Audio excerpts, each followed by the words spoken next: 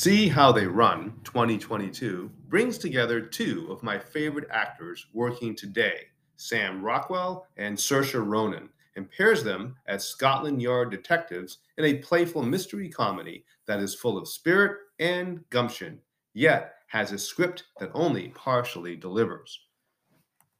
And while Rockwell and Ronan do share some on screen chemistry, it's Adrian Brody who delivers the film's best performance. Unfortunately, Brody's character is killed off before the opening credits, and it's his murder that the detectives have to solve. Now, we do continue to see Brody's character in flashbacks. And while See How They Run obviously isn't on the same level as the classic Sunset Boulevard from 1950, in which the story was told by William Holden's deceased character, Brody, even in flashbacks, pretty much dominates the film. The opening pre credit sequence, which just might be the best sequence in the whole film, introduces us to Hollywood film director Leo Kopernik, played by Adrian Brody, who was in London in the early 1950s to prepare for a film version of Agatha Christie's hit play, The Mousetrap.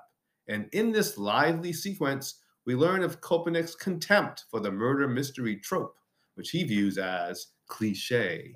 And we also see that he is pretty much a complete jerk, insulting or getting on the wrong side of nearly all the players involved with a mousetrap. And so it's no surprise that someone jumps out of the shadows and kills him. Just before this happens, he laments that somehow he unwittingly has become a victim in the type of story he disdains. Enter Inspector Stopper, played by Sam Rockwell, and Constable Stalker, played by Saoirse Ronan, who are assigned to the case. And Stoppard has also been tasked with training the very green stalker. It's their job to solve the crime, and pretty much all the suspects are the folks involved in both the play and film versions of The Mousetrap, making this a mystery within a mystery.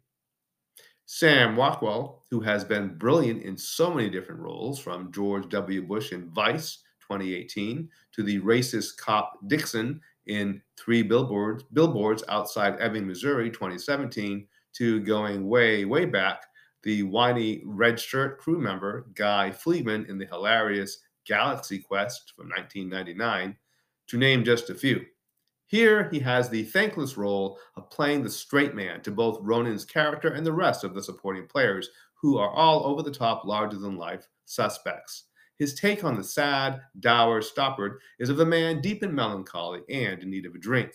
While the other actors all appear to be having fun playing their roles, Rockwell here was playing the heavy. He's convincing, as you would expect, and we are spared any voiceover narration from the depressed detective. Saoirse Ronan fares better as Constable Stalker, who takes things so literally she often seems like a bumbling Inspector Clouseau, but she's no fool, and her meticulous notes actually help crack the case. But she is a source of a lot of the humor here, as she does take things literally, like when one of the characters steps up to stop her and says, "I did it," in reference to something she just did. But Stopper misinterprets that as a confession and announces, "I arrest you for the murder." Ronan gets most of the laugh out loud moments in the movie. The only issue I had is most of these moments were shown in the film's trailers, and they didn't save all that much for the movie. So her best bits I had already seen. Still, it's another terrific performance by Ronan, who has wowed me in such movies as Little Women from 2019 and Lady Bird 2017. This is the most fun performance I've seen her deliver. And other than Adrian Brody's scene stealing performance as a deceased director, it's the best performance in the movie. The rest of the cast is fine, although none of these folks, in spite of their eccentricities, really come to life as much as expected. David Oyelowo plays annoying screenwriter Mervyn Cocker Norris, and Ruth Wilson plays the arrogant theater owner.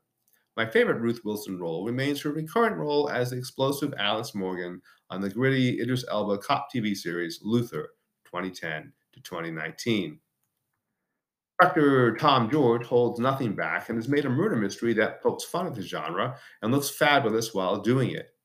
However, the screenplay by Mark Chappelle, in spite of going all out in an attempt to not be the genre it's spoofing and doing creative bits like breaking the fourth wall at times, simply isn't as sharp as it needs to be. Briefly put, the laughs simply aren't there. See How They Run is far more amusing than it is funny. I love the cinematography and it nails the 1950s London look.